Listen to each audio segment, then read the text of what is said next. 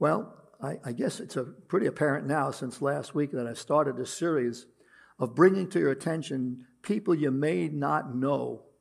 How many have ever heard of the name Ered Melech? Raise your hands. You were just thinking about him this morning? I like to bring up what we would consider these obscure people. He only mentioned about 6 times in the Old Testament. But here he is being remembered by us 4,000 years later. And there's a lesson to be learned. I also write, each time we do one of these, a script for kind of a little role play. And last week I wrote a little role play for Abigail. And this morning I've written an interview for an unnamed slave. And you'll see why that's relevant as we go along. A lot of times I like to mix humor in with these role plays, but I didn't today because I think it's something for us to really consider in a sober way. And this morning, our interviewee is going to be shared with us with Brother Dave Hall. And he's going to play the part of an unnamed slave.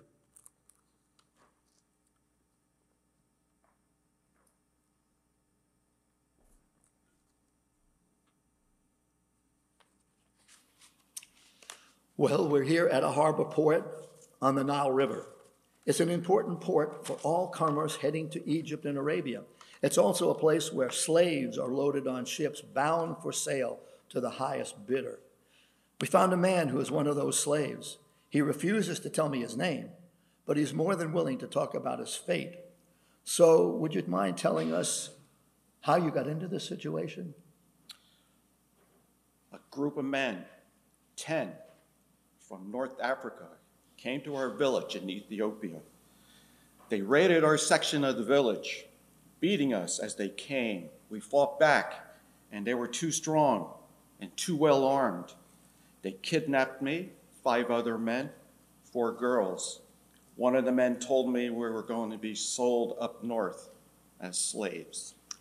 Do you have any idea what's in store for you as a slave? Do I? Are you kidding? We have heard stories all our life about slave traders and the slave masters. Once you're a slave for life. You're like cattle, maybe less than cattle. You must do what master wants. If you speak out, you are beaten or starved. I have no idea who will buy me or what they will make me do. I only know my life is over. For me, there's no hope. No hope. Well, this may be a very silly question and a very naive question, but how does that make you feel? Feel? I'm not human now. I can't have feelings. But if I were a man I used to be, I would be angry. So angry, I could kill somebody. But what's the use of this kind of talk? When we finish talking, you can go home. But I go to that ship, to my grave. There are people called Hebrews. They believe in a God to whom they pray for help. And when they were slaves, and they were slaves for 400 years, it's reported that he was their strength through many terrible times. I don't know these people, and I don't know that God. I prayed to our gods, and as usual, they didn't answer me. My gods can't help me. My family can't help me. My friends can't help me, and you can't help. So no more talk. Just go away. I'm sorry, but I pray that before your story is over, you'll find the God of Abraham, Isaac, and Jacob. I know he will be your hope and help if you trust in him, and you'll find freedom and peace. Thank you so much. Thank you, Dave. So what does it mean to be on the bottom rung of society? What does it mean to be an outsider? What does it mean to be hated for what you look like or how you think? We're becoming outsiders as Christians. We're becoming a minority. Our views are not respected around the country. We are considered to be ignorant. We're considered to be naive at best. Haters. People who only believe in negative things. People who use God as a crutch. My response to that is, everybody needs a crutch once in a while. We're all limping. We all hurt.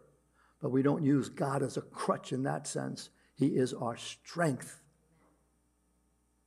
What's it like to be an outsider and an outcast? In 21st century America, we struggle with matters of race and immigration. They, along with other social issues, divide the country. In the course of the dialogue, there's a lot of heat, but there's very little light. Events, circumstances, and our political leaders seem to continually drive a wedge between people, dividing us along racial, gender, economic, class, religious, and political lines. Solomon writes this, and very important to keep this Bible verse in mind. Ecclesiastes 1:9 says, there is nothing new under the sun. This has all happened before. There have always been insiders and outsiders, those who have and those who have not. Sometimes where there seems to be no societal answers to these questions, where do we go? We have to look within ourselves many times. What can we learn from the person of the week, Ered Melech? I want to explore as we begin our look at his life. A little background. It's 590 BC.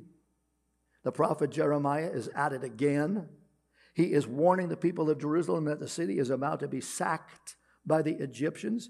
He's suggesting that the Jews ally themselves with the Babylonians for protection. That hadn't happened before.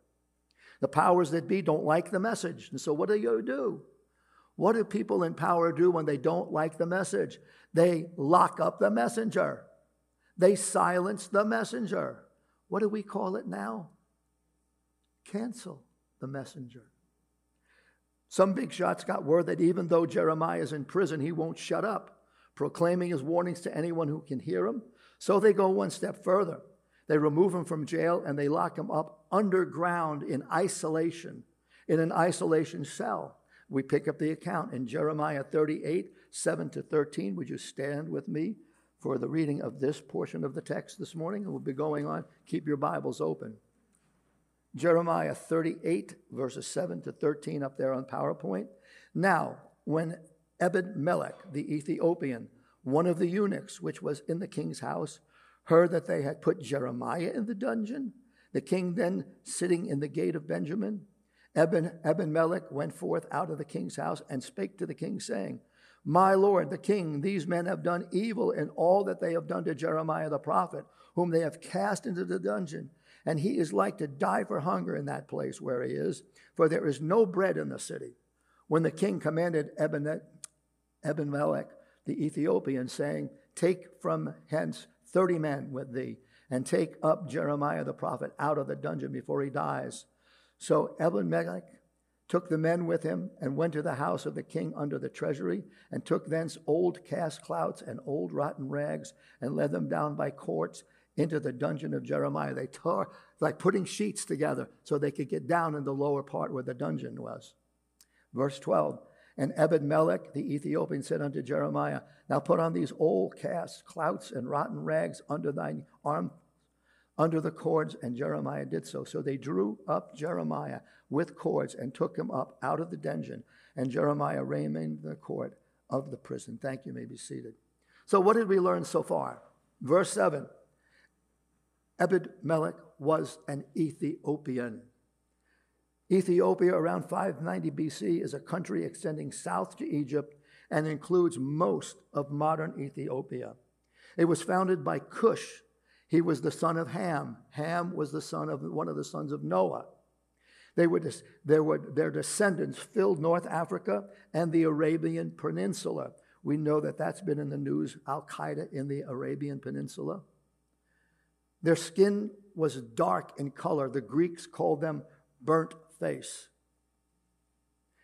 They were very hardy people, which made them desirable for slave laborers. Ered Melech was a slave in the court of the king Hezekiah. There were 7 ways that someone could become a slave, how a slave could be acquired. Slavery, by the way, is over 4,000 years old. It's not something new, not something that just started a few hundred years ago. First of all, Numbers 31, 7 and 9 says they were prisoners of war, and as such, they could be made slaves. Second, Leviticus 25:44 said a slave could be purchased. It's not condoning these things, it's just reporting on these things. This is how it was done 4,000 years ago. Genesis 29:24, they could be a gift. Can you imagine you can gift another human being to a human being? Leviticus 25:39, you could become a slave in lieu of a debt. You couldn't pay your debt, so you went into slavery. Somebody who you owe the money to could make you a slave. Exodus 21:4, you could be a slave by birth. Your parents were slaves. Exodus 22, verses 2 and 3, by arrest, if a thief could not make restitution for what was stolen, could be turned into a slave. And finally, Exodus 21:6, voluntarily. Don't ask me why, I don't know. But you'd want to become a slave. Well, I won't go there.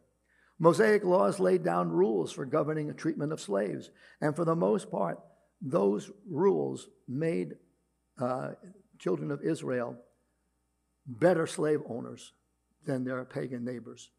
Take a look at some of these things that God said. If you're going to have a slave, and I don't condone it, but this is how they've got to be treated. First of all, Exodus 21:1 and 2 said that slaves should be freed after 7 years. It's called the year of Jubilee. Secondly, Exodus 21:3, slave families must be kept together. One of the things that slave owners down south were infamous for was breaking up families. If these people who say they were Bible believers read their Bible, and they didn't have to go too far deep into finding these things in Exodus, maybe things would have been a little different. Exodus 21:5 and 6, a slave was free to stay with the slave owners if they choose. So if that was their choice would be granted. Fourth, Deuteronomy 15:12-15, slaves were to be liberally provided for by slave masters once they were free. They needed a helping hand because they had been in slavery. They didn't know how to make a living, and so they were given some financial support. Fifth, Deuteronomy 23:15 and 16, if escaped slaves came to Jews, they were to be given protection and freedom. That's a lot different than what was going on down south. Verse 7 says that Ered Melech was a eunuch. A lot of people get confused over that terminology. These were men who were mutilated in such a way so that they could not father children. They were pressed into the service of royal courts for a variety of duties. Guards, administrators, attendants. We most of the time think of them taking care of the wives and concubines of the king or pharaoh. Any wonder that the reputation of Ethiopian eunuchs was one of cruelty and violence? That's what they were known for. They were merciless, delighting in hurting, wounding, harassing, and killing. Why? Because they were wounded and they were hurt. And they were hurting every day of their life. Their masters often employed them to destroy the master's enemies. These royal servants were also renowned as a godless bunch.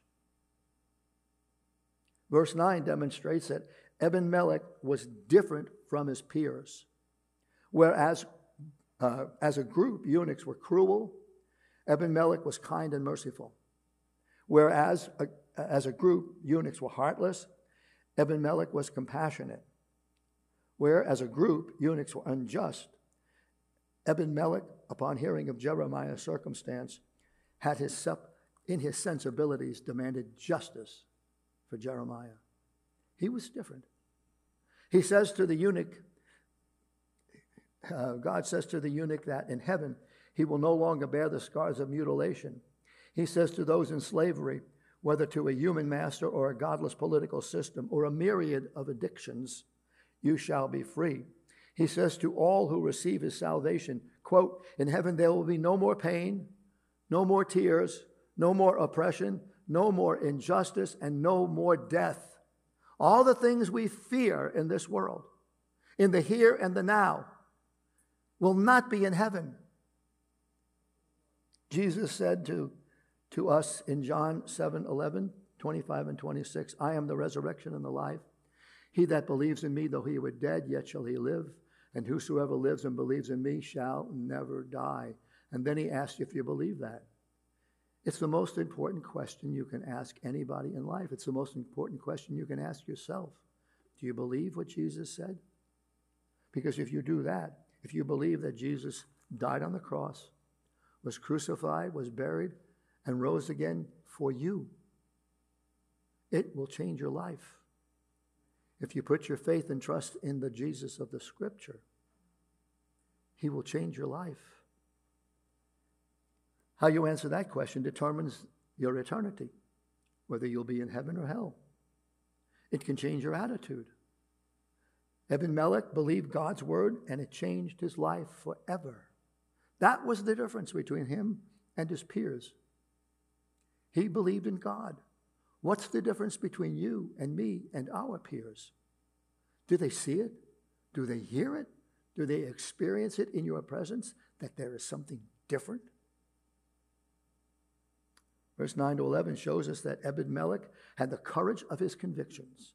First, he had the courage to take a stand against the political religious powers that sent Jeremiah to prison. Then he had the courage to step out of his class and speak to the king. Then, with the king's approval, he pulled off one of the most successful jailbreaks in history, freeing Jeremiah. If God be for us, who can be against us, is the question. If God's for you, who's going to be against you? What do you fear? Is it illness? If illness is against you, is God greater than your illness? Destitution great? Fearful that you're going to one day be destitute? Isn't God greater than that circumstance? Whatever it is that brings fear into your heart, uncertainty and doubt, God is greater than all of those things. And this man knew that. Martin Niemöller, who was a pastor during World War II in Germany, he had that kind of courage. Let me share his story.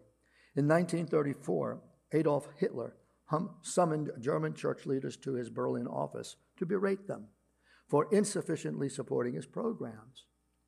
Pastor Martin Niemöller explained that he was concerned only for the welfare of the church and of the German people. Hitler snapped, "You confine yourself to the church. I'll take care of the German people." Niemöller replied, "You said that I will take care of the German people. But we too, as Christians and churchmen, have a responsibility toward the German people. That responsibility was entrusted to us by God, and neither you nor anyone in this world has the power to take it from us." Do you think Hitler was applauding? Do you think he agreed and was so thrilled to hear somebody with courage and conviction? Hitler listened in silence. But that evening, his Gestapo raided Niemöller's rectory, and a few days later, a bomb exploded in his church. During the months and years following, he was closely watched by the secret police. And in June 1937, he preached these words to his church, quote, "We have no more thought of using our own powers to escape the arm of the authorities that had the apostles of old. We must obey God rather than man." He was soon arrested and placed in solitary confinement. Sounds like Jeremiah. Dr. Niemöller's trial began on February 7th, 1938. That morning, a green uniformed guard escorted the minister to his prison cell and through a series of underground passages toward the courtroom. Niemöller was overcome with terror and loneliness. What would become of him? What would become of his family? What would become of the church? What tortures awaited them all? The guard's face was impassive, and he was silent as stone. But as they exited the tunnel to ascend a final flight of stairs, Niemöller heard a whisper. At first, he didn't know where it came from, for the voice was so soft as a sigh. Then he realized that the officer was breathing into his ears the words of Proverbs 18:10, "The name of the Lord is a strong tower. The righteous run into it, and they are safe. Nehemiah fell. His fear fell away. And the power of that verse sustained him through his trial and his years in a Nazi concentration camp. Hey, your God is able. Amen. Is your God the same as Nehemiah's? It is. He is. He can do for your fear what he did for Nehemiah's and millions of other Christians who have gone through so much. He has courage to give you. He has promised. Upon his release, Jeremiah was hauled before the king. He lost no time in telling King Zedekiah to surrender the city to Babylon. Failure to do so would mean disaster. The king replied on his own judgment and his military advisors. He rejected God's warning and God's word. Sound familiar? The human condition from the Garden of Eden up until today and beyond. The king's rejection had consequences to himself and the nation. Those in your life who reject Jesus Christ, there are consequences. A year and a half later, Jerusalem was invaded by King Nebuchadnezzar's army. Zedekiah was captured, blinded, and led captive to Babylon. Jerusalem was destroyed. The prophet Jeremiah, who had often been captured and released and freed. But what about the person of the week? What happened to Ered Melech? Jeremiah 39, 15 to 18, I'll read for you, and you can read up there on PowerPoint. Jeremiah 39, 15 and 18 through 18. Now the word of the Lord came unto Jeremiah when he was shut up in the court of the prison, saying, Go and speak to Ered Melech, the Ethiopian, saying, Thus saith the Lord of hosts, the God of Israel, Behold, I will bring my words upon this city for evil, and not for good, and they shall be accomplished in that day before thee. But I will deliver thee in that day, saith the Lord, and thou shalt not be given to the hand of men of whom thou art afraid. For I will surely deliver thee, and thou shalt not fall by the sword, but thy life shall be for a prey upon thee, because thou hast put thy trust in the Lord. Ered Melech was rewarded by God for his trust in the Lord. Once he was an outsider, and now he was a child of the King of Kings. He was once a slave, but now he was made free and heir to the riches of heaven. He was once maimed and broken, but was now made whole and could identify with the Savior of his soul, whom Isaiah described in Isaiah 53, 3 and 4. Surely he hath borne our griefs and carried our sorrows, yet we did esteem him stricken, smitten of God, and afflicted. But he, Jesus, was wounded for our transgression. He was bruised for our iniquities. The chastisement of our peace was upon him, and with his stripes we are healed. There is an answer to the things that divide people from one another. The answer is neither philosophical nor religious. The answer is a person. He is the only answer to the world today, and his name is Jesus Christ, whom the Son has freed is free indeed. You are free this morning. You're free to worship Jesus as your Lord and Savior. You're free to know him as your personal Savior. You're free to fight against the wiles of the devil. You're free to speak out in this country against anything that is godless. You have the right to vote. You have the right to speak out. You must have the courage to do so. This is what we see in the scripture continually. The apostles had the courage to speak out when things were wrong. They didn't go and hide. They weren't afraid to go to prison. They weren't afraid to be locked in the lowest prisons that you could find. They weren't afraid for their lives, and so they spoke. And I encourage you this morning, follow the slave. Have courage. Be a person of conviction. You know what you believe. Share it with the people around you. Say, but I'm afraid. I don't know if my family will receive it. I don't know if the people in my sphere of influence will appreciate. They'll think less of me. So what? What you have to share with them is eternal. They may be a little ticked off for a while, but the reality is you're giving them the keys to heaven, giving them keys to a purposeful life. You're giving them the keys to joy and peace, the same key that God gave you, his Son, Jesus Christ. Let's pray. So this morning, Father, we just pray that you will touch the hearts of those who are here. Encourage them with your words. We thank you for all that you do and say. In Jesus' name, amen. Thank you.